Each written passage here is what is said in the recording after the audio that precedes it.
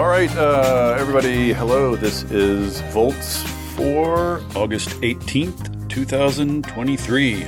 A conversation with Saul Griffith. I've got here with me a man who needs no introduction to the Volts audience. I don't say that often, but I think it's true in this case. Saul Griffith, crucially involved in rewiring America, now over here in Australia, involved in rewiring Australia, trying to get Australia to match or exceed IRA, the Inflation Reduction Act, here in Australia. I won't belabor any further introductions. Saul, thanks for coming. Thanks for joining me in a strange little kissing booth in Sydney's Central Business District. Yes, we are. This is the second ever Volts recorded in person. And just so the audience knows, this came together at the last minute, and neither of us have prepared at all. So we're all just freestyling here, and we're just going to have a conversation. So, Saul, let's start with, you were intimately involved in the sausage making of IRA. Why don't you just start with telling us a little bit about how on earth someone like you ended up in the halls of DC with the ear of lawmakers? What's the origin story of this? The romantic origin story is just before I married my wife, I think it was 2007, I said, if the world hasn't made sufficient progress on climate change by 2020, can I become an eco-terrorist? To which it was so far in the future, she said yes. Surely will, by then, surely. And then 2019 came around and I said, remember that you made that promise to me. And she said yes, but we didn't have 2 children. So you're not allowed to do that. And she sort of actually first planted the idea in my head. You're always complaining that the hardest thing to do in energy technology is the regulatory stack. So why don't you focus on regulatory and policy for a while? I give you leave, we can afford it, see what you can do. Right about then I was having another conversation with a guy called Alex Lasky. He was a founder of O-Power. He wanted to talk to me about heat pumps. We were working on some new heat pump technologies. And the conversation spiraled out of control, and we said, well, working on heat pumps is good, but these Democrats keep saying climate change, so this is in the primaries. Every time any of them say climate change, they wince a little bit and try to shy away from what you would do. So we started rewiring America. We booked a few tickets to DC, we took a few trips to DC, and we thought that we were going to be an advocacy organization trying to help Democrats talk positively about what the energy transition could be, how we could save money, how our health outcomes could improve, how we could change local community economics. So we were trundling along with that effort, working with all of the presidential candidates at the time, and I can retroactively say I loved them all exactly equally. Didn't you love Jay Inslee just a slight bit more, though? Understanding where you're from, I know why you say that, and I did love Jay Inslee just a little bit more, and just a little bit more than Jay Inslee, I also loved Elizabeth Warren. Ah, yes. R.I.P., even though she's still alive. I'm sure she's, well, maybe not politically, but... yeah, R.I.P. to her. I have a habit of judging people by their staff, and it was so obvious to me that her staff loved her and believed in the mission, and it was extraordinary to behold. So we were doing that, and then the election was won, and it became, we'd hired, Alex and I are probably both ADHD to an extreme, so we hired a competent adult to run the organization Rewiring America, a guy called Ari Matusiak. He'd actually worked in the White House under Biden, worked on similarly complex legislation, the American Health Care Act.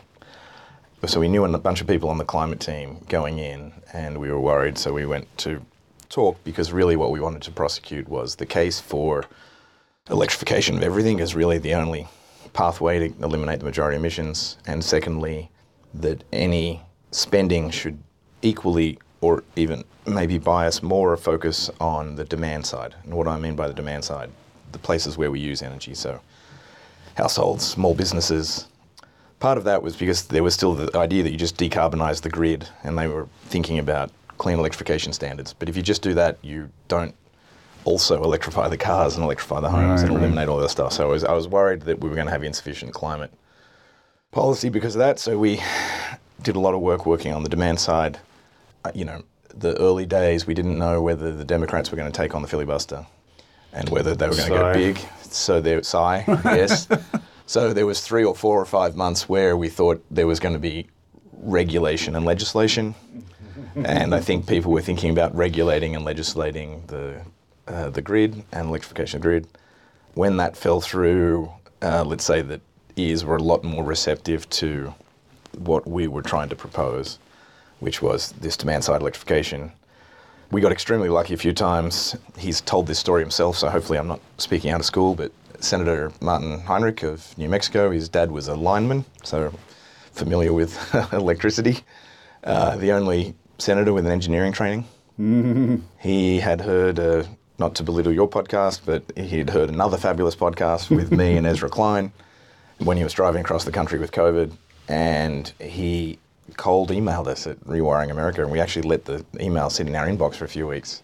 But eventually he became a champion and in fact helped us. And I got up at 2 a.m. So in the middle of all this, we were going to move to Washington. We had booked an Airbnb. My parents were going to come and live in Washington. My kids were going to do homeschooling on the mall. And I was going to do 6 months of door-to-door knocking Republicans and Democrats selling the abundance agenda of climate solutions. And 3 days before we left, San Francisco went into COVID lockdown. No! So we persisted in San Francisco for another 6 or 9 months. Then when San Francisco shut down the schools for another year, we said, oh, well, we know the schools are open in Australia, so we ripped off the Band-Aid and got the hell out of Dodge. Anyway, that meant that Rewiring America now was doing a lot of this work internationally. We were still a tiny team.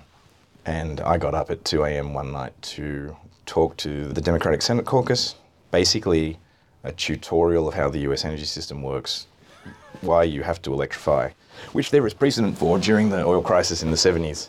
There was a book produced by Georgetown University, which in the opening paragraph in the book said, like, this book will show the competent person in 1 hour or less how the US energy economy works. So I was trying to do that. In an hour or less. In an hour or less, with the Sankey diagrams, here it is, and we made the case for demand-side electrification. We were lucky in a million ways. We got involved with a large coalition of people who were working on pieces of the bill, people like Leah Stokes, Jesse Jenkins, and we rolled up our sleeves, sort of sensing that unless people outside of government put as many ideas down as possible, that it would be underwhelming. A lot of my audience, I think, is quite familiar with IRA at this point, but maybe tell us a little bit about the sausage making. What is your impression of how a bill becomes a law, as they say? Was it more or less irrational than you expected? Were there more or fewer sort of sane people involved who had their head on straight? And I think there was a huge number of people very well-meaning and diligent and working hard. I think there were a lot of people who would fit those descriptions, but you might say had 30 and 40 or 50-year-old ideas that they wouldn't let go of. I was surprised at how much we were facing opposition from the gas industry in many different forms on all aspects of the bill.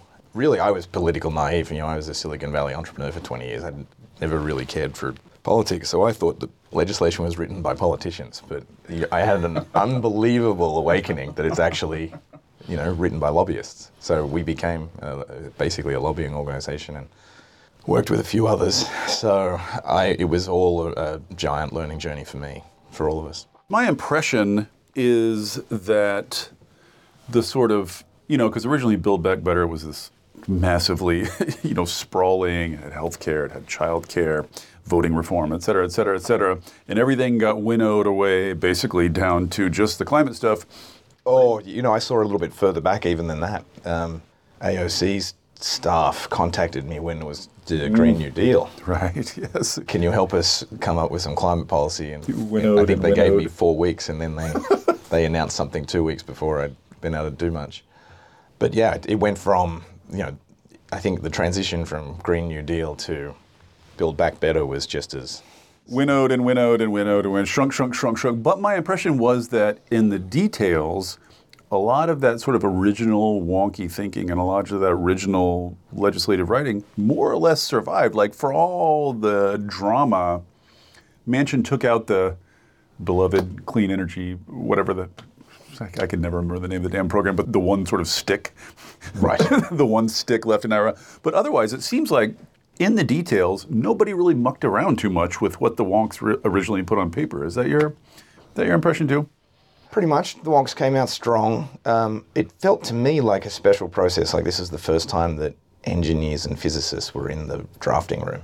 And modelers, and it just seemed like, Yeah. it seemed like I was shocked and surprised. Like I would anticipated that Manchin, because of all the fits he was throwing, would have policy opinions. and if he came and could be persuaded, he would have policy asks. But instead, he just woke up one morning and is like, sure, whatever, this thing that's sitting here is fine. So he ended up actually not messing with it, maybe to his subsequent chagrin. The rumor I heard from people who were in those negotiations were like, normally this is fairly easy. You have an obstructionist senator, you ask them how many schools and highways they want. Right. You give them schools and highways, and anyway, rumor has it that there was no negotiating. Yeah, it was unclear what he wanted, and then it was unclear why he changed his mind. Yeah, I don't know exactly why, but I do remember we made a presentation called "Electrification is Anti-Inflationary," and it's an extraordinary graph. You can look at the household cost of energy in the US for all of the energy you use. So your gasoline. Sorry, I'm living in Australia now, so I have to translate. All the cost of your gasoline, your diesel, your propane, your network gas, your electricity, and you can see that chart from 1980 through to 2020 is upwards to the right at roughly the price of inflation. That shouldn't surprise you because the energy is a core part of the consumer price index. Yes, a big part of the inflation we experienced, and that Manchin claimed to want to do something about. Right, so we then showed a chart that here it is up and to the right.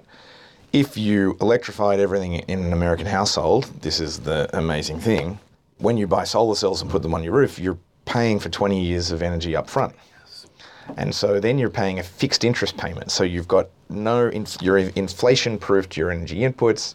You're depreciating the electric vehicle, you're depreciating the electric stove, you're depreciating the electric water heater. And so in fact, your cost of energy stays dead flat at your price of finance. And that's a pretty profound insight that, this energy transition is the substitution of finance for fuels. Yes, I've been trying to carry that message here to Australia. It's true at the micro level, it's true at the household level, and it's true at the macro level too. I don't think economists have grappled with this yet. It's really amazing. And the implications are, you follow that string for a while, it is transformative. So then let's just briefly wrapping up on IRA. Obviously, it had to go through budget reconciliation, so obviously the whole regulatory and standards side got chopped off. So just say a little bit about what you think it's missing, where you think it falls short, what you would have liked to see more of in it, had there been a more sane policy process and vehicle. Industry would have more certainty if there was regulatory teeth. Right. Some sticks, and the industry would make investments with more certainty. We've done, Norway ICE vehicles in 2025. Victoria just announced they're going to stop gas in new build homes. So there's these precedents. That sort of certainty would certainly help, and I would have loved to have seen that. I remember actually in talking to that Senate caucus pointing out that really only 3/5 of the US energy economy was being addressed by the bill. There was actually a huge amount for vehicles and transport, huge amount for households, but very little for the commercial sector. And very, very little for industry, apart from a few advanced manufacturing things. And so I think Jesse Jenkins is a bit optimistic when he predicts maybe it'll get 40% emissions reductions. I think it probably gets 25. I'll have that conversation with him soon. That's quite a delta. I hope he's right. That would be great. But so I think they missed large pieces of the economy, didn't have regulatory teeth, but quite honestly, in retrospect, it was the only thing it could be, and probably was more by accident than anyone's grand plan, kind of genius. Because I think it gets some Republican proofness through being all incentive-based. I still remember the moment where, we're a year into the process and everyone's like, oh, pens down, tear up everything you've done, now it's a tax code hack. And it's a tax code hack. Much like virtually all of U.S. policy, federal policy for the last, decade or two. Yeah, but I think there's something really, I now am prone to saying to the Australian government, you're not serious unless you're rewriting the tax code. And that's the evidence of whether you are going to fix climate policy. So Biden is now out saying, and he has his people out saying, this is Bidenomics, by which they are saying the era of sort of free trade, free market, neoliberalism is over. To what extent do you think that is sort of a retroactive wrapper to put around IRA, and to what extent do you think that's really sunk in D.C.? How dead is neoliberalism in D.C.? This is where the podcast goes off the rails. I don't remember most of the people doing the modelling wrestling with international trade in the work. So I think it is a little bit retrospective by my interpretation. But I think it's a very honest assessment that we are not operating in anything remotely like a free market. China is producing 90+% of the world's solar cells, with 90% of them contain technology that was invented in Australia, about a mile from where we're sitting, or 1.8 kilometres. China is producing the overwhelming majority of the batteries. The Australian steel industry, which I stay in touch with because my first degree was in metallurgy and my first job was in a rod mill, is extremely aware that you could not make the tower pieces for a wind turbine. That's maybe the simplest thing in renewable energy, is to make a giant steel tube. But the best estimates are that China is underwriting those 25 to 40%. So you don't, unless you figure out some way to rebalance that, then your economy is not going to make the transition very elegantly. It takes two to neoliberalism. It takes two to neoliberalism. Right. So that piece of neoliberalism is maybe dead, but there's another piece of neoliberalism that is alive and well, which you might call the poorest borders for international capital. Headline in New Zealand last week is that BlackRock is huge amounts of money going into New Zealand's regulated electricity industry to buy all the offshore wind turbines.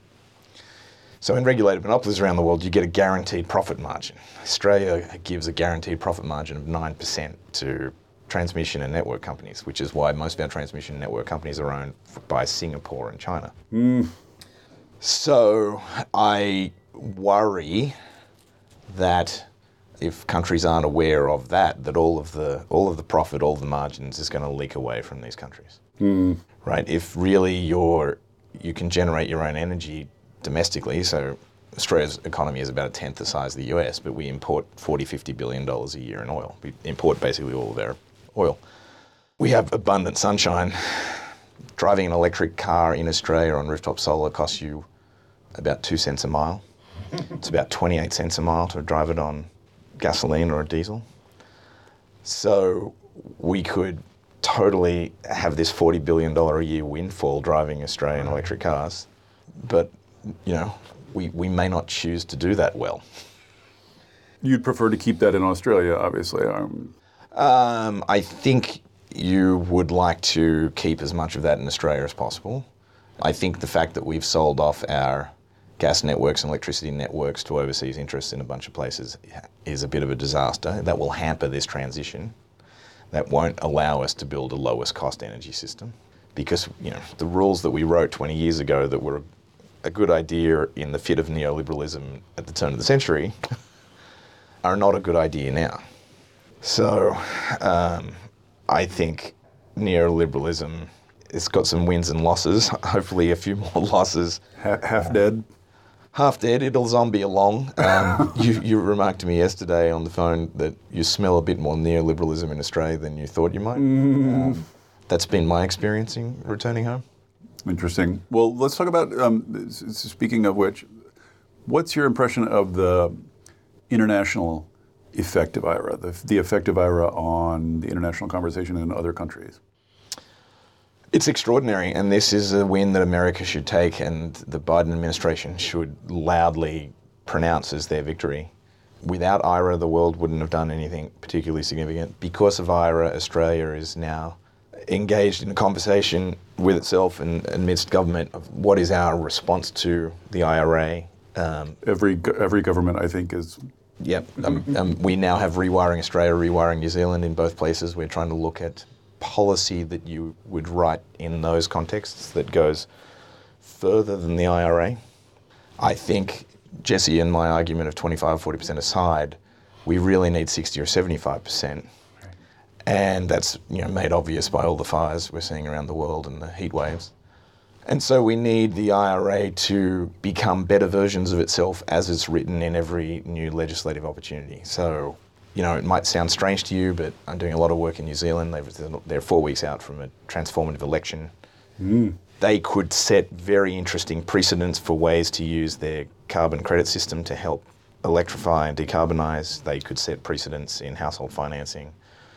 The IRA was regressive because it was a tax code hack. You had to earn enough money to be able to get the rebate for the electric car. The Australian government has a tradition of more progressive policy. I think we could do IRAs that reach all demographics and do a much better job for low and middle income households. I think the world has to take every one of those opportunities to get ambition, to beget more ambition. It's our only real climate hope. Relevant the other day was in a small round table, including, among other people, Australian Energy Minister Chris Bowen. And he said that in his estimation, the IRA was the single most important thing that's ever been done for climate, including the Paris Agreement.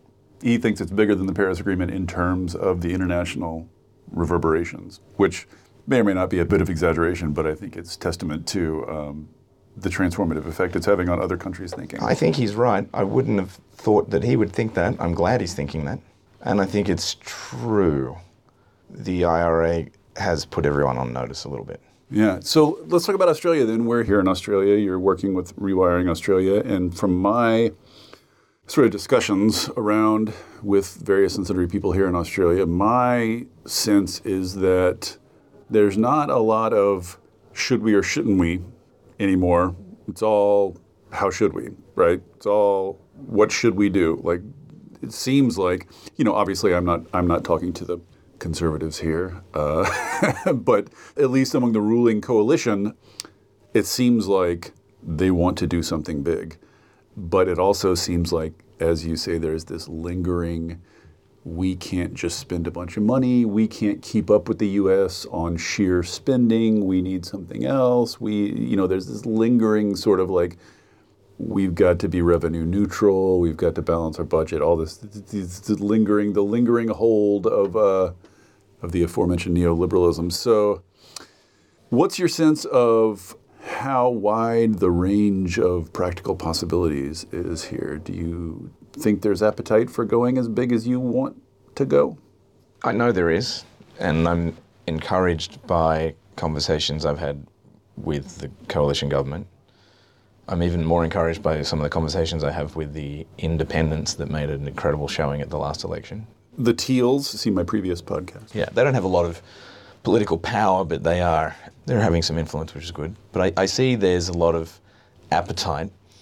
The challenge is we have a very strange economy. 2/3 of our emissions don't even count on us. Right. Scope 3. Yeah, so we make coal for the rest of the world and have some liquid natural gas, and none of that counts on us. In fact, 10% of the Australian emissions that do count on us is using fossil fuels to get those fossil fuels to international markets. Because of that, there's the fear that the prevailing fear that we lose fossil fuels, and what do we replace that with, is driving a lot of misinformation. 2 or 3 months ago, I went with the Smart Energy Council and a bunch of people variously involved in renewables and electrification to Parliament House, and there were 40 of us, and everyone was self-congratulatory. Like, isn't this great? And I was giving the motivational speech, and I was like, you know that there's 80 gas industry people here every day. This is the first time we've ever showed up with 40 people. And that's what we're facing. A manifestation of that is in the last budget. We got $1 billion in the bill for electrification. They got $2 billion for hydrogen. Hydrogen production in Australia can only increase the retail price of electricity for Australians, because they have to take the lowest price electricity to produce hydrogen, otherwise it won't make it economic. And we don't need hydrogen to decarbonise any major portion of the Australian economy. So that's really just to do exports. So there's a lot of talk about Australia becoming a hydrogen superpower. So we can talk about that in a second. Yeah, so the genius of the Inflation Reduction Act is the majority of the incentives went to consumers. That's good politics. I'm going to help you have the shiny things that will help you go green, get to zero emissions, and lower your cost of energy. the majority of the conversation here is how do we do handouts to largely foreign-owned industry so that we can maintain the jobs, but the jobs we get aren't that great, and they're foreign. The profits are foreign-owned. I think 85% of our coal and a huge amount of our iron ore industries are foreign-owned at this point. Good grief. So I think we need to win the argument in Australia that to make it good politics, help single mothers in the outskirts of Sydney or Melbourne buy an electric car so they can save $3,000 a year on their horrific commute. That would be good politics and the fastest way for us to address domestic economy emissions reductions. The government's first two pieces of climate policy, my apologies, Chris, I think are going to be a bit troubling for the government. So one was the safeguard mechanism, which is an incredibly complicated, arcane way for industry to basically buy industry credits. Unclear that will deliver any emissions reductions this decade. The second piece was a program called Rewiring the Nation, which was to connect the renewable energy zones, which were picked politically, not necessarily for energy cost reasons, to connect them with big transmission lines. So it'll take 5+ years to get those transmission lines in the ground. You're going to piss off every farmer and everyone in a small town who has to look at the wires. And it'll take another couple of years for the solar and the wind to connect up to them. So it will not deliver any emissions reductions by our critical 2030 date.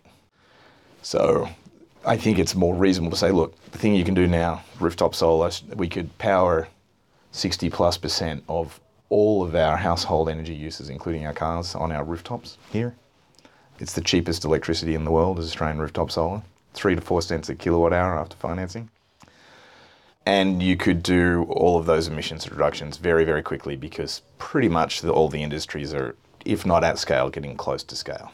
Electric vehicles, electric heat pumps, right. Induction cooktops, household batteries. Let's talk about rooftop solar for a second. I've said this before, but the sort of freakish success of Australian rooftop solar seems oddly little discussed here in the sort of policy and energy discussions I'm having, and I don't know why it's not trumpeted more. So maybe just tell us a little bit about why is it so cheap? And something I hear, I've heard a lot of confident, very opposing opinions. Some people will say it's creating this huge duck curve. There's this huge swamp of solar during the day. We're having to curtail it now. We've already, building more is basically pointless at this point until we have more firming and more transmission. And then other people say, oh no, there's plenty of runway, there's plenty more rooftops, there's plenty more we could do with rooftop solar. So maybe just say a little bit about why it's so damn cheap and how much headroom you think there is. I tried to do a column for the New York Times. They actually published it on why Australian rooftop is so cheap. They flubbed it. They didn't want me to say that American rooftop solar is more expensive than the grid, which it is, because they didn't want to deter people from purchasing rooftop solar. So much for integrity in journalism. So I actually interviewed a whole bunch of people who were very early in the 1990s, early 2000s Australian solar industry, and I got roughly 10 different answers for why. Some was political luck. We got John Howard traded sort of a yes to doing some rooftop solar stuff because he was going to throw Australia under the bus at Kyoto. And some academics and some smart early industry people took advantage of that. Part of it is we created a certification and training program that took a lot of the liability away from you'd call them contractors, we call them tradies. That took a big chunk of the cost out. And then Australians abhor, Americans like to think they're small government, but we really want to be small government and low bureaucracy here. On average, it takes 3 months to get a permit to put solar on a rooftop in the US. 50% of sales cancelled in that 3 months because you get cold feet. Ugh. You have to go through what's called an ASJ, an authority having jurisdiction. They have different rules in every single state. I think there's 11,000 ASJs in the US. In Australia, you get the permit over the phone in 24 hours and the tradie is on your roof 24 hours later.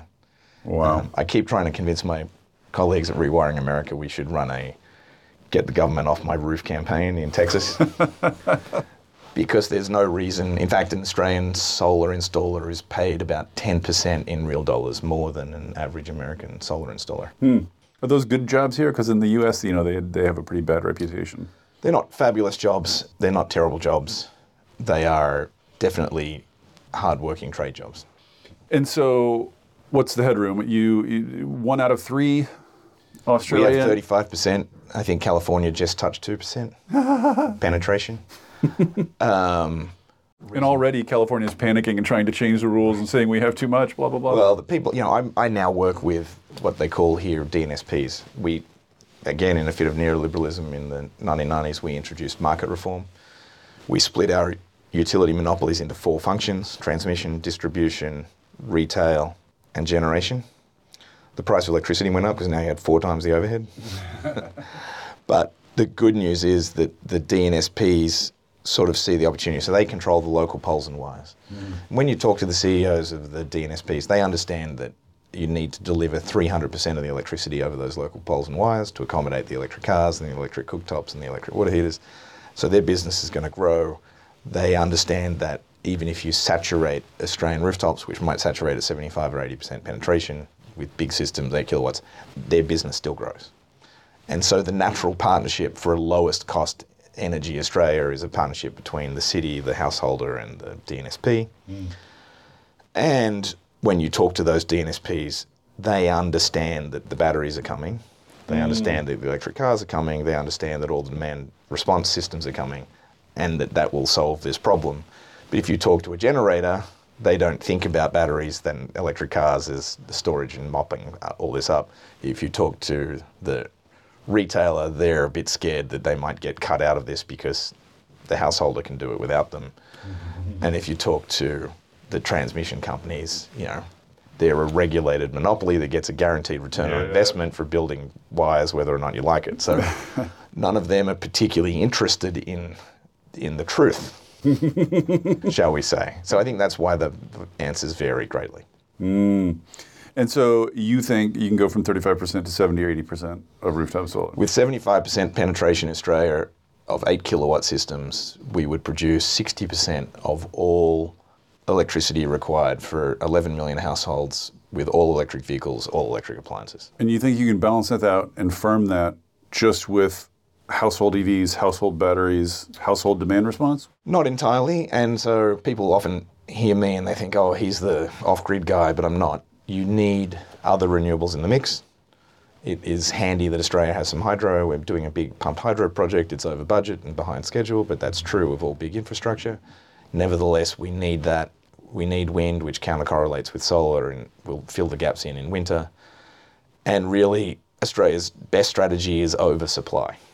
So you don't install California has rules that make you install sort of the summertime amount of solar to just do your electric appliances in your house. Solar in Australia is so cheap that you should install enough solar so that you've got enough to run your house and your cars in the winter, which is a 12 or 15 kilowatt system. And it's much cheaper to have 200% of 3 or 4 cent generation cost solar than a huge amount of batteries or these other things. So Australia can actually quite easily do this, curiously, with an oversupply strategy and good energy management. And yes, you have to have a mix of renewables, but everyone agrees and expects that, and we're doing offshore wind and onshore wind and all the things.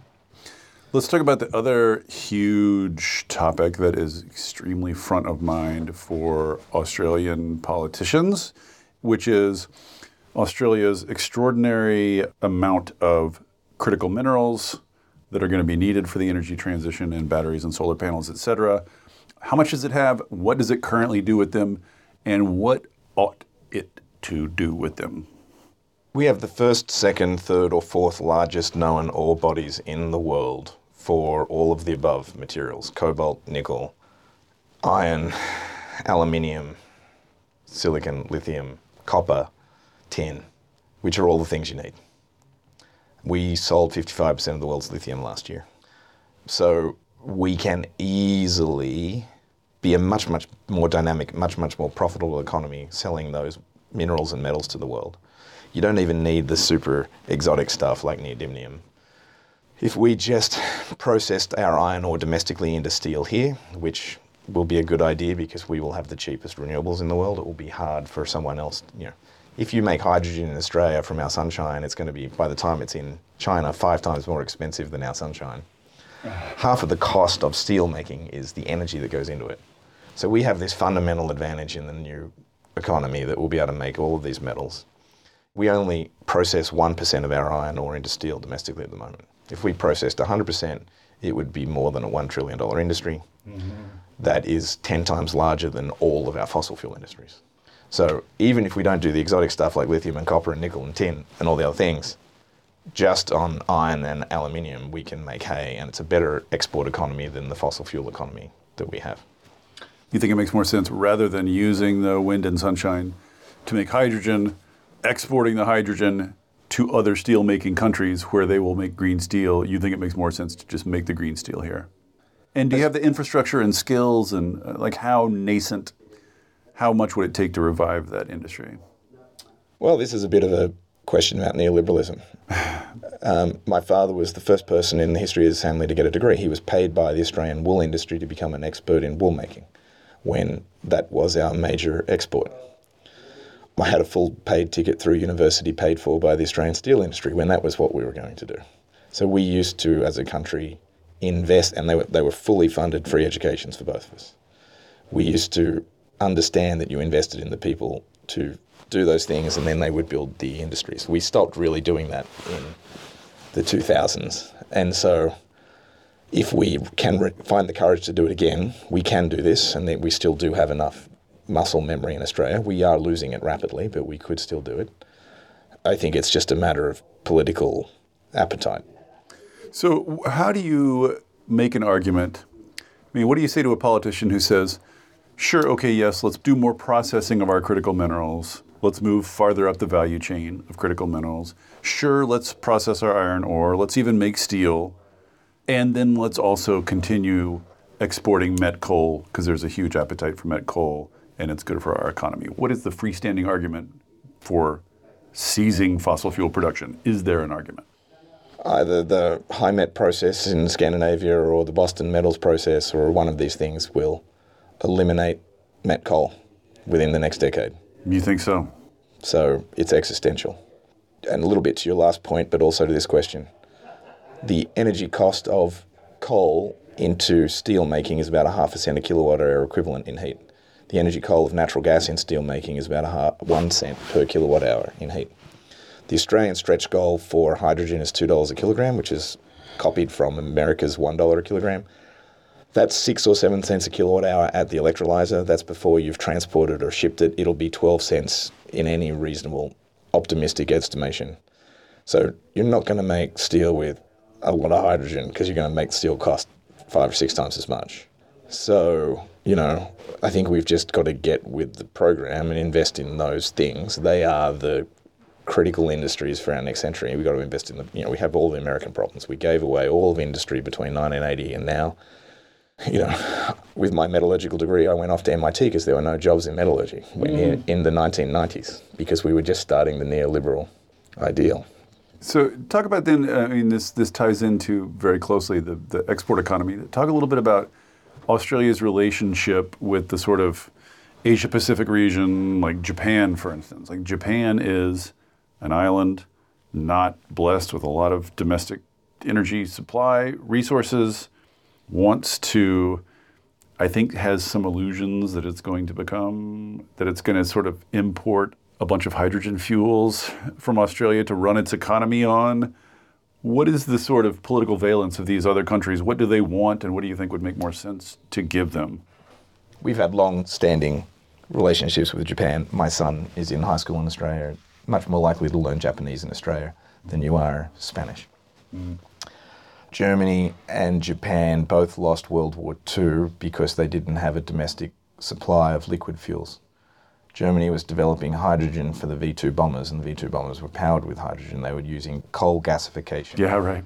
We had 7 years of both of those countries believing that their path to energy independence was through hydrogen, and that explains probably more than anything else why the last 2 sets of automakers in the world to really commit to electrification are the Germans and the Japanese. As giant trading partners of ours, they're driving our hydrogen fever.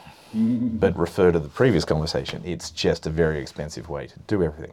We will do some hydrogen, and you need it for ammonia, and you might need it for steel making, but only the redox component, not for the energy component. Redox meaning the reduction reaction, getting rid of the oxides. But we are still addicted to this idea that we're going to sell them gobsmacking amounts of hydrogen. Well, they're addicted to the idea too, are they not? They are also addicted to the idea, and I think there's a reckoning there. Interesting. So what is Japan's answer? Because it seems like one of these really difficult equations in the transition. What does Japan do? Japan will almost certainly turn its nuclear power back on, or it will figure out a better relationship with its geothermal resources. It also has extremely good offshore wind. And, they're a manufacturing and precision engineering powerhouse that's not going away anytime soon. The question is, can they survive the 20-year head start they gave to China on electric vehicles? So that's my concern for Japan. Interesting. Toyota and the Japanese companies drive so much of the economy. So turning back to Australia, you obviously a big role in your sort of head, your scheme is played by EVs, playing a role as storage. Let's just talk briefly about vehicle to grid, because this is another thing when you sort of toss it out in public, you get a lot of extremely confident, extremely mixed opinions about its potential, its realistic, how realistic it is, whether consumers will put up with it, whether cars are available when you need them, et cetera, et cetera. How bullish are you on that, on V2G? I think there will be some V2G. I think it will take longer than we think, and I think we'll give up a smaller portion of the battery to the grid than people expect. And I don't think that's really the relevant question. The only thing that matters is, are the cars going to be plugged in when the sun is shining and the wind is blowing? So really it's about a profusion of vehicle charging infrastructure. So that is absolutely critical, and we have to do that. And you can make the numbers work without intoning huge amounts of V2G. I think V2G will happen. The battery packs are just getting bigger. Unfortunately, Australia, I would have hoped, speaking of Japan has K cars, KEI? Yeah. They're fabulous. They're limited in size. They've gone viral on Twitter several times recently. Yeah, I was hoping Australia we could manufacture cars in Australia again if we'd made K cars, because we'd only compete with the Japanese. Right. If we want to make trucks or utes, we can't compete because, So, and Australia looks like we're going to go down the giant ute path. I own a Rivian in the US. A giant 172 kilowatt hour battery on 4 wheels. I will use, in an all-electric household driving 2 cars, the average amount, Australians, 37 kilowatt hours a day. So the battery in that Rivian is 5 days. The battery in the second Rivian is another 5 days. So I've got 10 days of energy from my household in my 2 utes. I kind of hope for the planet that that's not how we solve climate change. But you can tell that story now where I think it's still a political sore point in Australia. What are we going to do with our utes? I mean, it's a religion here. What, the utes? Yeah. And a lot of 23-year-olds own their best asset is a $70,000 or $90,000 ute, and they're probably in debt in every other way. So it became strangely central to the Australian ethos in the last 30 years while I was away. I was surprised when I returned. Yeah, what is going on with the obsession with big trucks? Do you think Australia will ever, speaking of moving up the value train, you go all the way up from critical minerals, you get to battery cells, you get to batteries, you get to EVs, and then you get to battery recycling. How far up that chain can and should Australia go? All the way? I think we are fine if we are the foundry of the world. If all we do is make the metals that turn bauxite into aluminium, turn iron ore into steel, turn lithium brines into lithium. Would I like us to go further up the value chain? Yes. My father was employed in going up the value chain in the textile industry. He made the spinnaker that defeated America in the America's Cup in the 1980s. We know we can do those things. Very hard to imagine how we do it in Australia. Our prevailing wage is 10 times higher than all of our neighbours. Oh, really? I mean, our neighbours are Indonesia, Asia, Southeast Asia, Sri Lanka. Right. We can only do it with extraordinary amounts of automation and probably things like border carbon adjustment mechanisms, something that was announced today in Australia with the idea that your mate Chris Bowen. But it's pretty hard to imagine that we'll do these things otherwise. We do have a solar manufacture here. They make incredibly high quality cells. They're 25% more expensive than the Chinese ones. They are better probably. They come with a better warranty, but we are a Walmart bargain hunting country like yours. It's not called Walmart, it's called Bunnings here. So I worry we could easily make electric cars. Again, we could, there's no reason not to do any of these things. I suspect in the wind turbine space, we'll make towers and maybe the floating platforms. We won't make the nacelles. Denmark and Korea and America have a 20-year, 30-year head start on that. We could make the blades, but we probably won't. But it doesn't matter. If we were in a best use of our extraordinary abundance of very cheap renewables, if we are the world's foundry, we're in great shape. And to put that in perspective, Australia could supply all of the energy for our domestic economy and process all of our metals with about 1/4% of its land area dedicated to renewables. America would need 2% to do the same, and China would need north of 10%. Interesting. So really only if Australia steps up to be the foundry of the world does the whole world get there. Yeah, and what a better moral position to be in than the one you're in currently, which is the entire health and success of your economy is contingent on the failure of humanity to solve its biggest problem.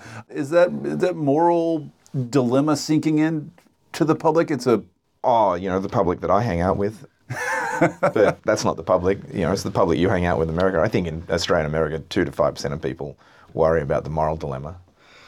Right. What I don't understand, and I was reflecting upon this, and for whatever reason you sparked this thought, we still have never had any important global politician in command of a reasonably sized economy stand up and say solving climate change is going to be good for us. Like if you think about all of Biden's announcements... Biden says jobs, jobs, jobs. When I think climate, I think jobs. That's his shtick, right? Yeah, but no one ever stood up there and Winston Churchill, we'll fight them on the beaches, we'll succeed, I'll improve the air quality of your children, I'll do all of the things, right? Biden's message is very simple, jobs, jobs, jobs. It would be within reason and not exaggerating for these, Prime Minister Albanese to stand up and say, I have a vision for the country, here's the 50-year vision, we will be the world's foundry, we will increase our exports by 5x, we will own more of them because it's on Crown land, the majority of the ore. We will lower energy costs because of our abundant renewables. And I think that would go along, in a similarly important historical moment to the IRA. I think if Australia did that, that would also get a whole bunch of countries to be like, oh, because of our rooftop solar, we're 10 years ahead of everyone else on the cost curves. Yeah, and it's so much more inspiring than being a hydrogen superpower, because for the average citizen, who gives a... No, Australians don't think we're a superpower in anything. I mean, we're a superpower at women's soccer this week. Go Matildas. Go Matildas, but we're not a... Australians I don't think truly identify with that superpower narrative. I understand the political origins of that narrative. That's what environmental organisations had to sell 10 years ago to a very conservative government as the reason to do anything in climate.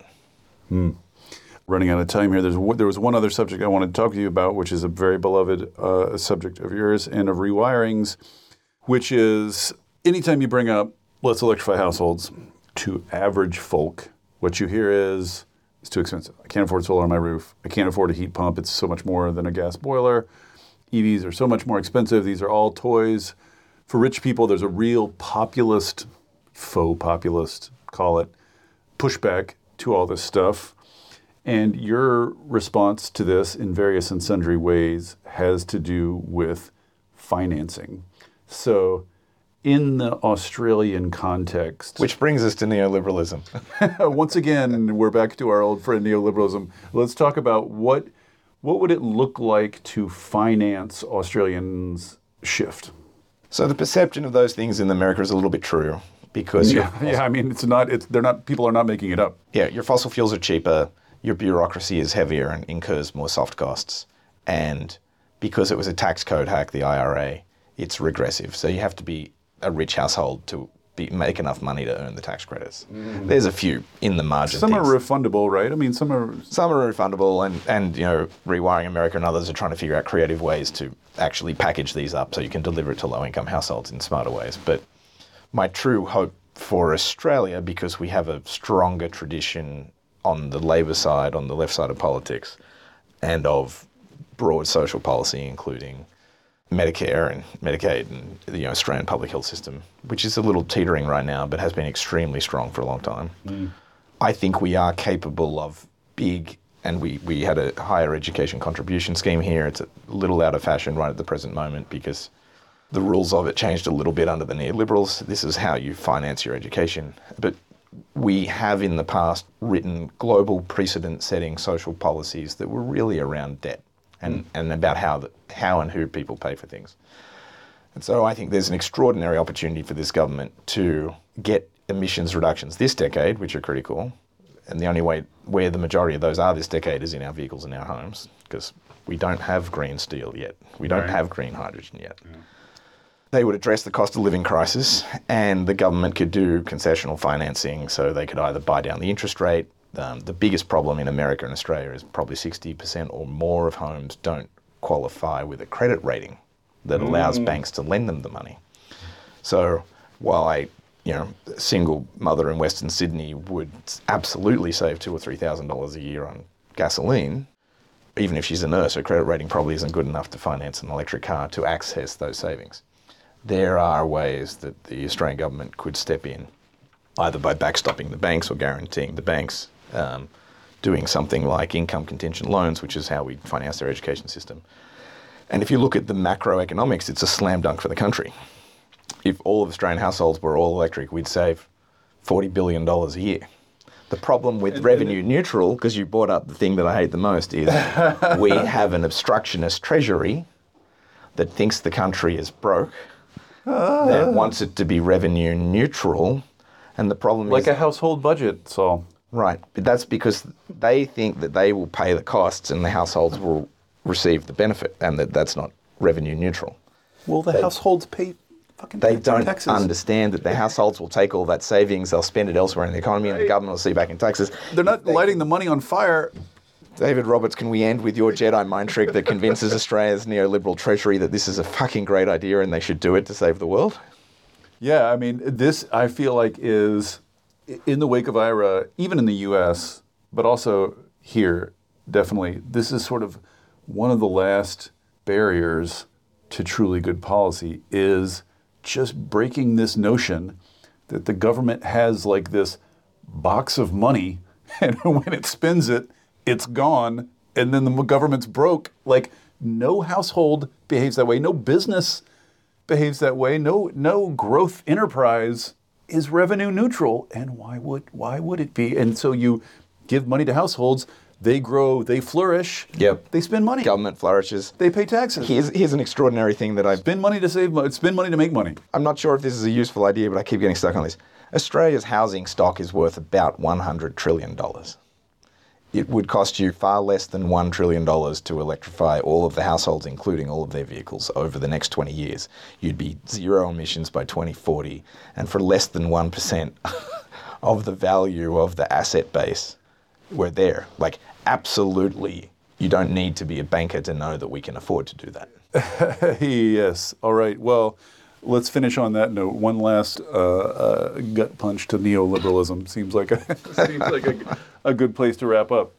Thanks so much for coming, Saul. It's been a delight doing this. I've meant to have you on the pod forever. We'll probably do it again sometime. But good luck cracking heads in Australia, getting people, and I hear, rumor has it that big things are in the works, relatively soon, October-ish, November. Albanese is going to D.C., I think, in October or November, and I think may or may not announce something. We will either see something.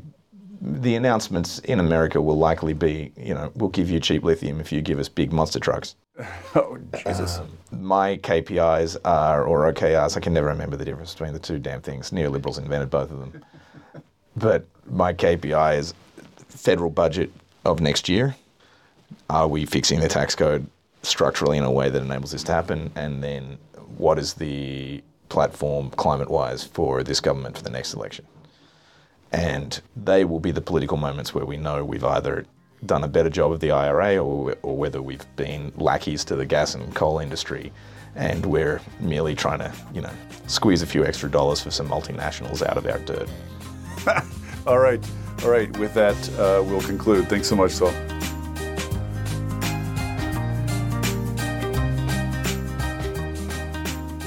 Thank you for listening to the Volts podcast. It is ad-free, powered entirely by listeners like you.